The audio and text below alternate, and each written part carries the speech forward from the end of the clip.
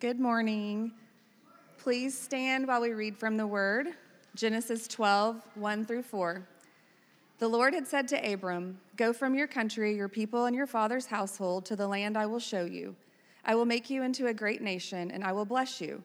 I will make your name great, and you will be a blessing. I will bless those who bless you, and whoever curses you, I will curse.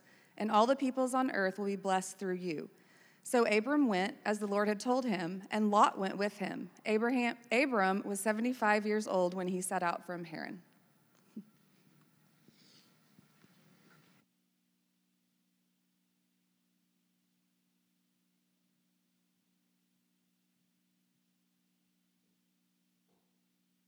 Good morning, everybody.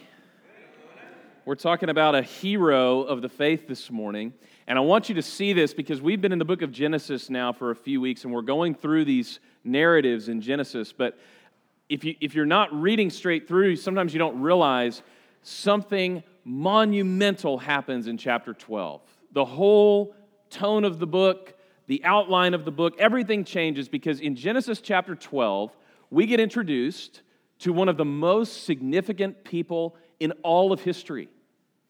In all of history. In fact, the three great faiths in our world today, Islam, Judaism, Christianity, all say our founder is this guy, Abraham. And if you could put yourself back in the mindset of somebody, especially in the first century, Abraham was the hero of every Jew. He was the person that all of them looked up to. All the little Jewish boys, they wanted to wear the new pair of Air Abrahams. I mean, he was their guy. I mean, if you're collecting a rookie card, Moses is good, David is okay, but if you've got Abraham, especially if it still says Abram on there, I mean, that is worth a lot of denarii. That is the apex of who they looked up to. And you know, it's funny because in the Bible, we can see this play out because every time somebody wants to talk about a hero of the faith, Abraham shows up. In the New Testament, when Jesus wants to talk about someone of great faith with the Pharisees, you know, he says, they say, we're children of Abraham. And he says, oh yeah, let's talk about Abraham. When James, Jesus' half-brother, wants to talk about faith, what does faith look like? He says, it looks like Abraham, who was called a friend of God. And when the author of Hebrews introduces the hall of faith in Hebrews chapter 11, just a great reminiscence of all the people who have walked by faith. You know who gets the longest section of that chapter? Abraham. When Peter wants to talk about faith, Abraham. When Paul wants to talk about faith, Abraham. So much so that when you're reading this, you're like, what is it with Abraham? What is it about his life that it so stands out from everyone else that he was called the father of the faithful? He was called a friend of God. In fact, even in Islam today, Abraham's title is Khalil Allah, which means the friend of God. I mean, just step back for a moment and think about it. Somebody who lived in 2000 BC, not Jesus, didn't claim to be divine, just a regular old person, is that influential in history. So the question before us this morning is, why? Why was Abraham so influential? And how can we imitate him? How can we be like Abraham? If Abraham's life is a model of faith, of believing God, how can we be like Abraham? What is it that made him so special, and how can we be like that? The first thing you need to know, if you turn to Genesis chapter 12 in your Bible, the first thing you need to know about Abraham is the only reason we know about Abraham has nothing to do with Abraham. It has everything to do with God. Because at the beginning of this story, it's not Abraham who's the first character, it's God. It's not Abraham who takes the first action, it's God. It's the Lord said to Abraham. And I'm just going to call him Abraham because that's his longer name. I'm not going to get into the Abraham, trying to parse this chronologically. You know, the name Abram means exalted father. That's the name his parents gave him. And it probably doesn't mean that he's an exalted father. It probably means that he has an exalted father. So his name is Exalted Father.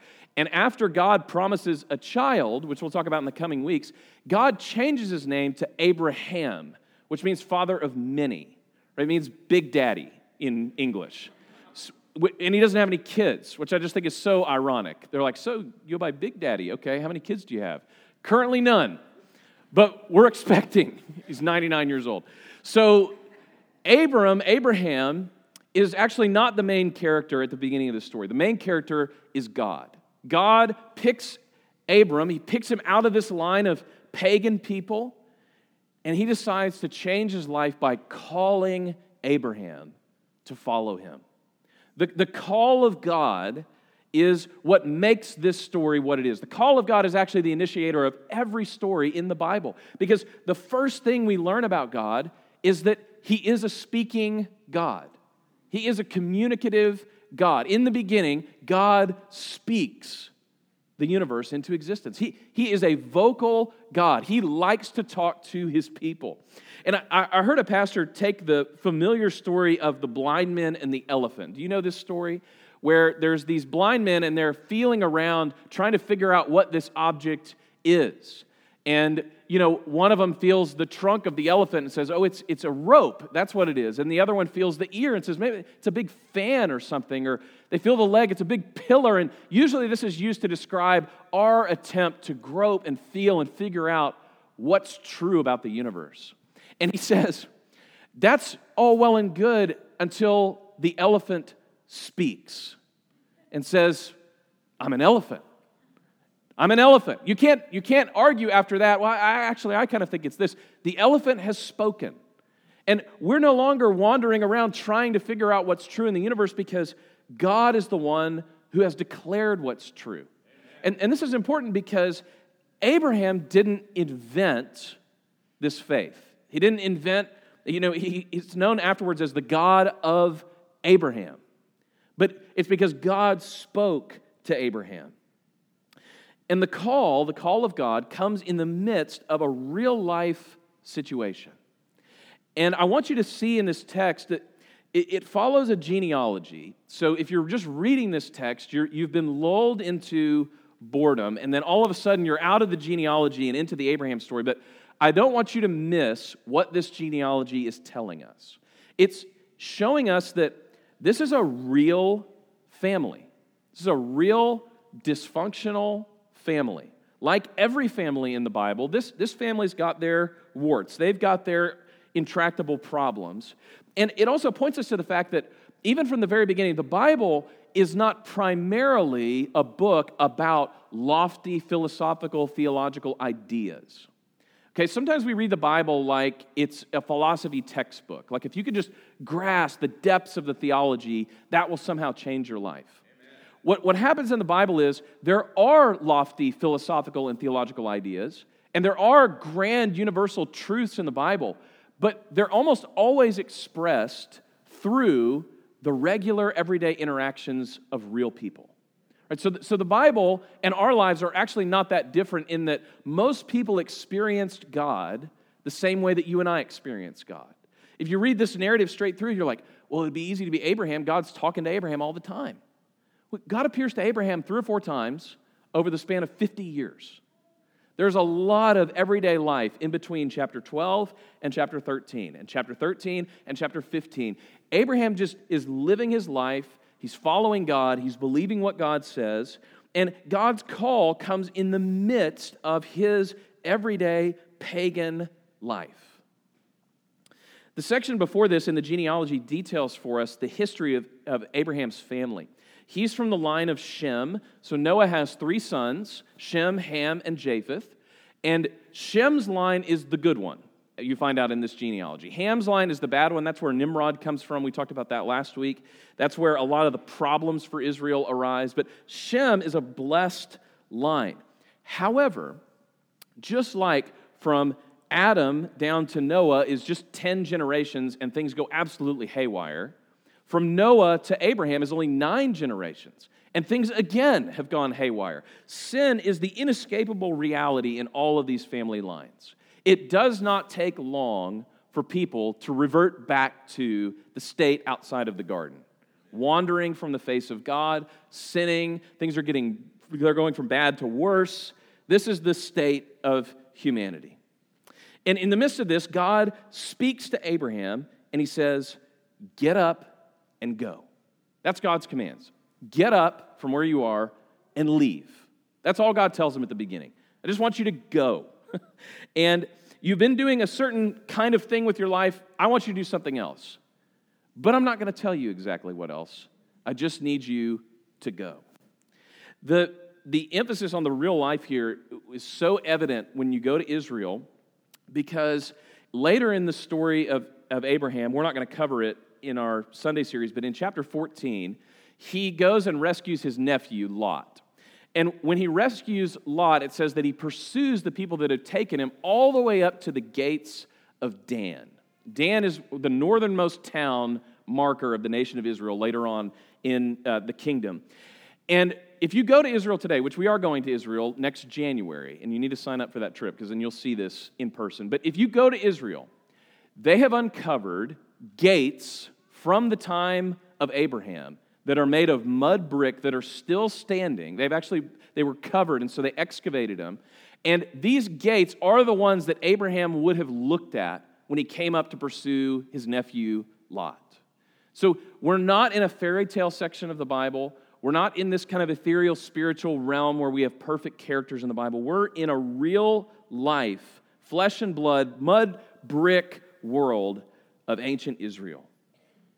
And in the midst of this, God comes to Abraham and he calls him. He says, he actually commands him. So sometimes we think of the call of God like a grand suggestion. Like, Abraham, if you get a chance, if you're feeling up to it, take a minute to consider, oh, I'm sorry you're busy, give me a call back. God commands Abraham. This is actually like the word you would use when a king summons somebody up to the throne. And he says, get out. That's the literal translation of this command. Get up and get out. So the next thing about this call that I want you to know is God calls Abraham to leave something behind. In fact, God's call always entails leaving something behind because Abraham was an idol worshiper. This story is so radical for us because it's not like Abraham was already pretty close to God. It's not like he was doing all the right things and he just needed one little extra step to get to God. He was an idol worshiper. And it's possible that maybe his great-grandparents were worshiping God, but by this time, he's living in the capital city of moon worship in the ancient world. This city of Ur is a major city, and what they are known for is the worship of the moon god Sin. Now that is like a little bit on the nose for us. We're like, okay, should have known. Okay, should have been pretty obvious. I mean, it's not the same word in the Hebrew as sin, but for us, it's really rich with irony. He is worshiping Sin in Ur. This is not good.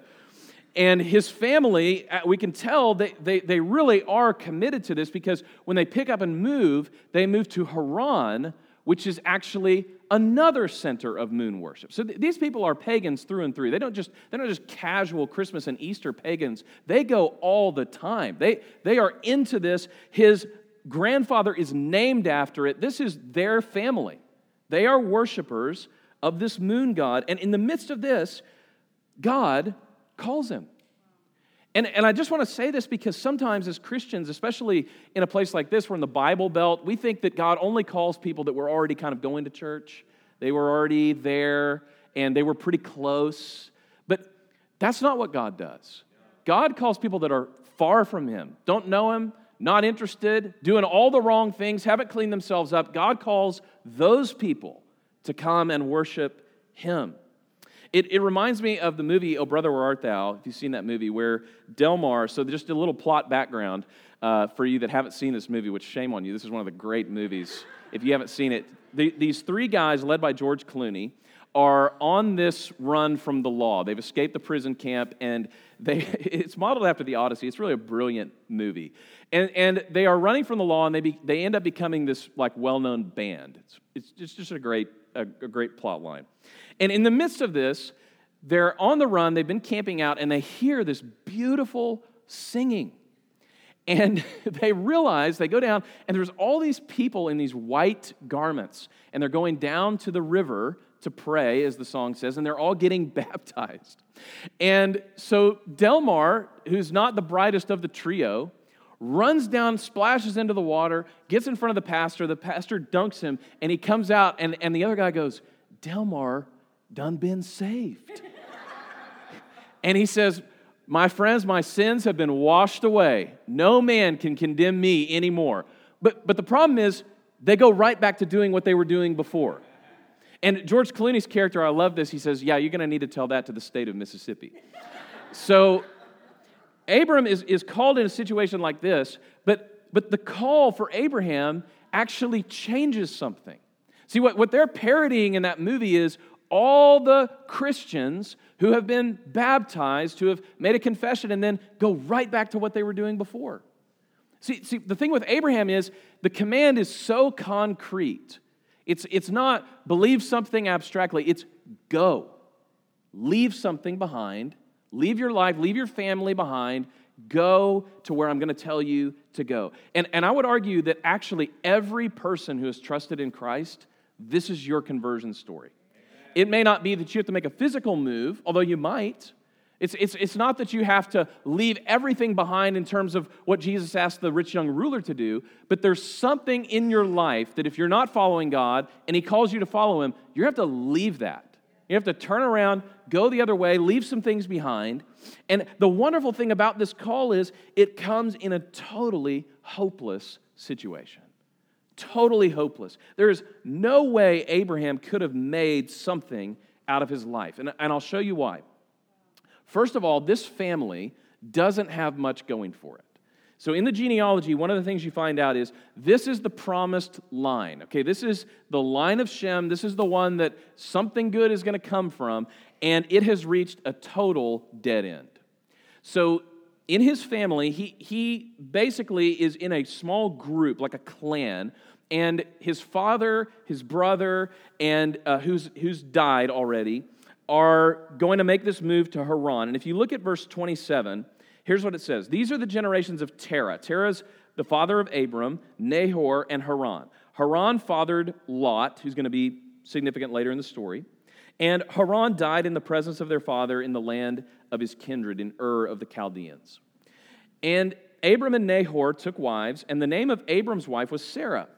And the name of Nahor's wife was Milcah, the daughter of Haran. You're like, hold on a second. The same one we just read about? This is an insular family, which we're not going to have time to talk about, unfortunately. But the father of Milcah and Iscah, and Sarah was barren. So you've got one of them that died, one of them has married their niece, and one of them is barren. This is not looking good for this family. And they're living in Ur of the Chaldees, and then once they pick a move, the patriarch dies. Terah dies. So now it's all up to Abram. And he has his nephew, he's got his brother, his sister-in-law, he's got this kind of intermingled family tree, and they are nomads with nowhere to call home. And one of the things I think we're supposed to grasp is, although Abram came from a line that had promise, his immediate circumstances actually had no promise. No economic promise, no genealogical promise, nothing notable about this family at all. And in fact, what we can infer from this text is probably a lot of grief in their midst. The first thing we find out about this family is they've lost two family members in short succession. In fact, we never hear about Abram's mom. We don't know what happened to her, and we can't really guess from the text. The Jews have all kinds of ideas through the ages about what happened to this woman, but we don't know about her. We just know there have been two family members who have died, and I want you to know that this is supposed to evoke in us a sense of desperation. A sense of desperation. This is very similar to the story of Ruth, where you get Ruth's family who's been decimated by people dying, and they're like, where should we go? Where do we even go in a situation like this? And I think one of the things that's important for our context is we're not used to the truth that the Bible teaches from cover to cover that godlessness is always going to lead eventually to hopelessness and despair. See, we live in a culture that's still coasting on fumes of Christianity. In fact, one of the great historians of our era, his name is Tom Holland, not the Spider-Man Tom Holland, a British historian named Tom Holland. He's not a Christian, but he's written several books on the history of Christianity. And one of the conclusions he reaches, I was reading this interview with him, and he said, one of the fundamental changes in the way that he sees Christianity is, he's like, I realized how Christian my entire life had been up to this point, even though I was an atheist. Now, I'm not talking about his belief. I'm saying what he realized was the whole water that he was swimming in is the product of a Christian civilization. In fact, he makes a really trenchant critique against some of the critiques in the West right now that have to do with justice or sexuality or how we should govern ourselves. And he's like, even the critiques of Western society are saturated with Christian language. Like, you don't rise up and protest that things are unjust unless you have a sense of justice that comes from God's law. You don't rise up and say, we need the freedom of conscience and worship and religion to believe what we want to believe unless you believe that everybody's created in the dignity of God, with the image of God in them to respond to His Spirit. So even the people that are upset about the Christian society are doing it in a very Christian way. And the point of this is, look, we have a society that's still kind of, it's still haunted by the fumes of a Christian society. But what we're about to experience is what everybody before about 500 years ago experienced, and that is, outside of this time in history, godlessness and sometimes godliness has led to hopelessness and despair, suffering. The history of the world is suffering. And what God does is He actually changes the situation, not so that being a Christian means you no longer are in a difficult situation. It's that you can have hope in the midst of a difficult situation. See, Abraham was in a difficult situation. He's about to get in an even more difficult situation. But the thing that changes is now God has a call on his life. And so his life radically changes because God speaks into it.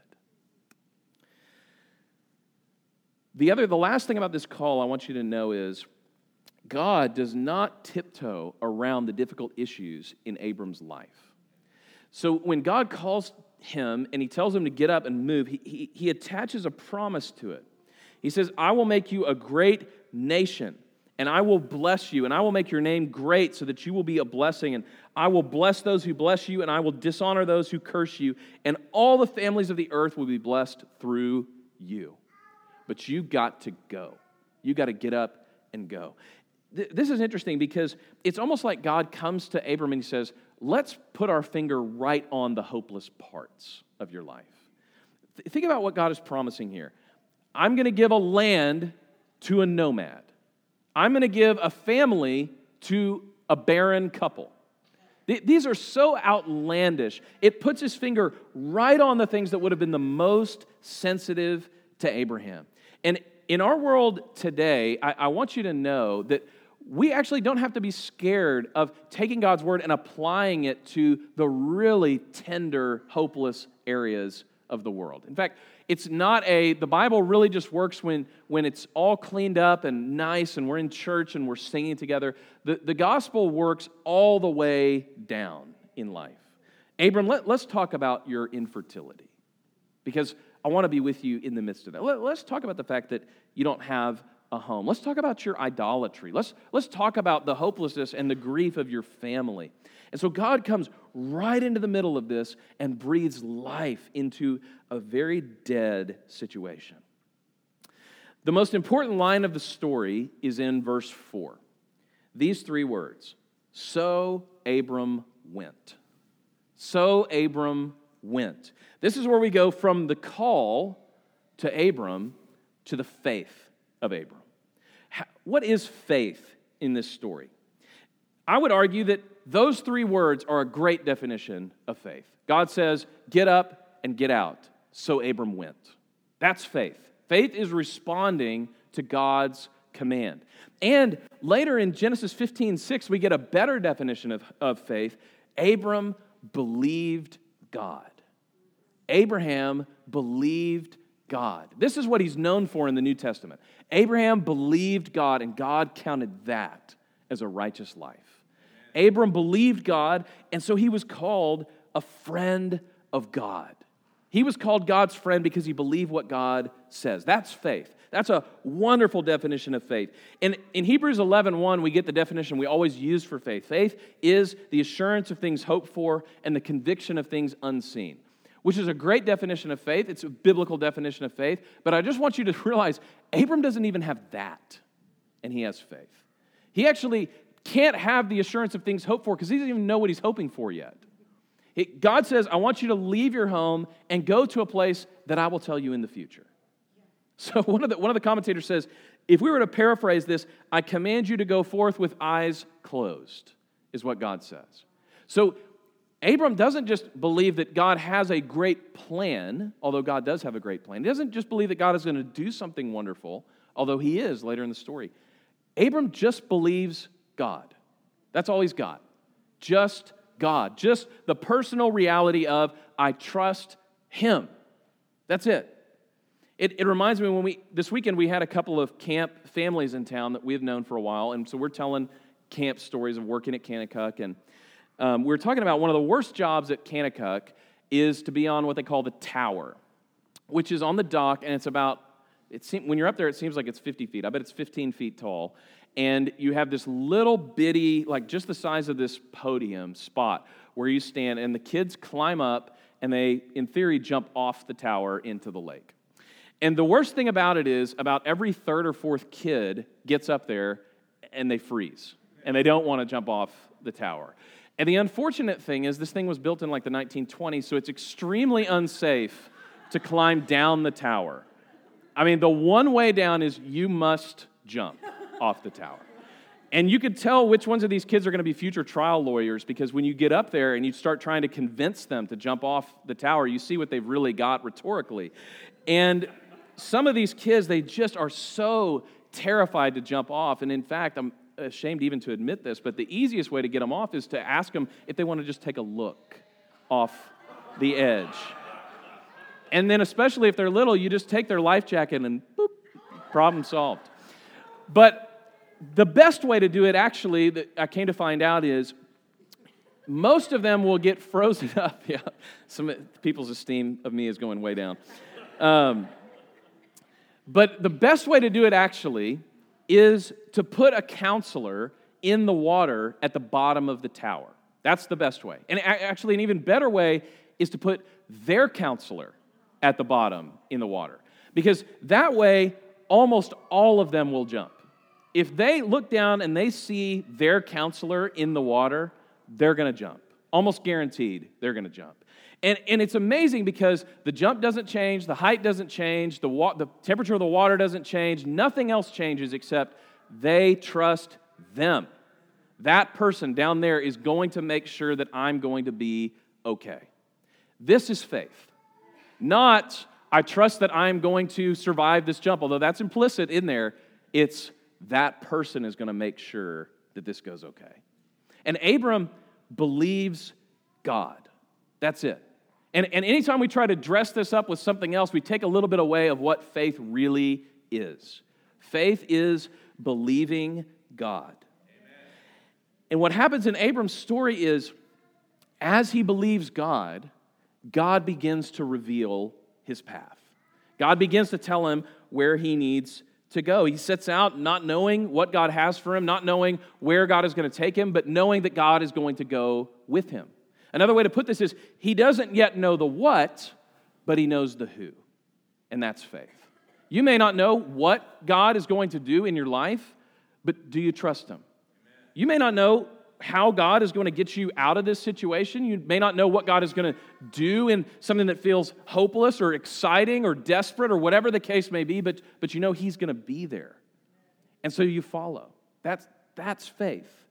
See, in this string of stories in Genesis, we get a contrast. Adam and Eve, when they're tempted, they try to do it on their own. Eve takes the fruit, she believes the serpent, she doesn't believe the word of God, and she trusts somebody else over God. And what happens after that? Adam and Eve are kicked out of the garden, and they are away from the presence of God.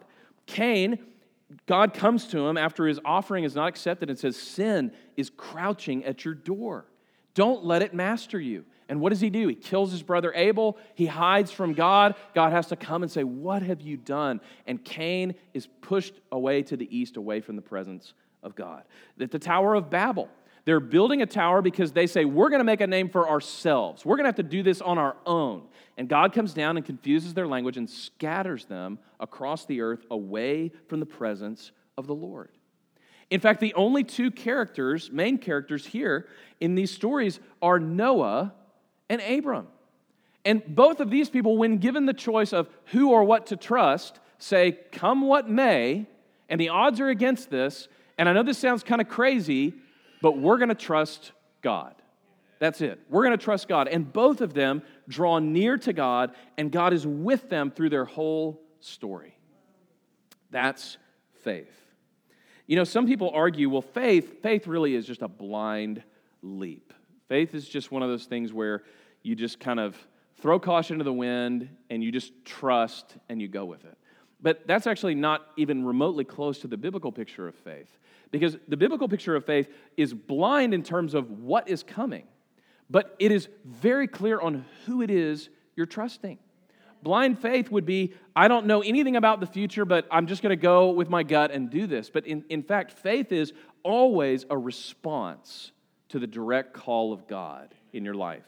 And His words oftentimes are simply, trust me, follow me, walk with me, go with me. I will be there with you all the way to the end. The other temptation we have is not the blind faith. It's actually we want too much from God before we commit in faith. This is one of those where you've prayed this way before. I'll believe God if He puts forward a workable plan that I already kind of agree with. Then I will trust Him. You know, if God is going to do it, I've got some suggestions on how, and if it doesn't meet these specifications, I'm probably not going to trust God along the way. That's not faith. Until you take your hands off, trust Him, no strings attached, I will go wherever He goes, no matter where that might be. It's not faith. The only true way to walk by faith is to start with God. Start with God. Start with what He is calling you to, and then proceed to the so. God called Abram, so Abraham went. What's the so in your life? Because if there is no so, there is no faith. God called you, so what? So what? If the answer is nothing, that's not faith. That is not faith. The Christian life is God called you, so fill in the blank. God called us to follow Him. God called us to confess our sins, so we've been forgiven. And we walk in forgiveness. No condemnation anymore. God has promised that in the end, everything will be right and His kingdom will be exalted. So we start living for His kingdom now, even though we live in a very different kingdom. God has called you to forgive other people, so you go right into the storm of difficult relationships and you begin to forgive. Control what you can control. On your terms, you forgive, you love. And God has done a million things like this in your life, but they'll always be attached to a so. God called Abram, so Abram went. God called you, so what? Let's pray.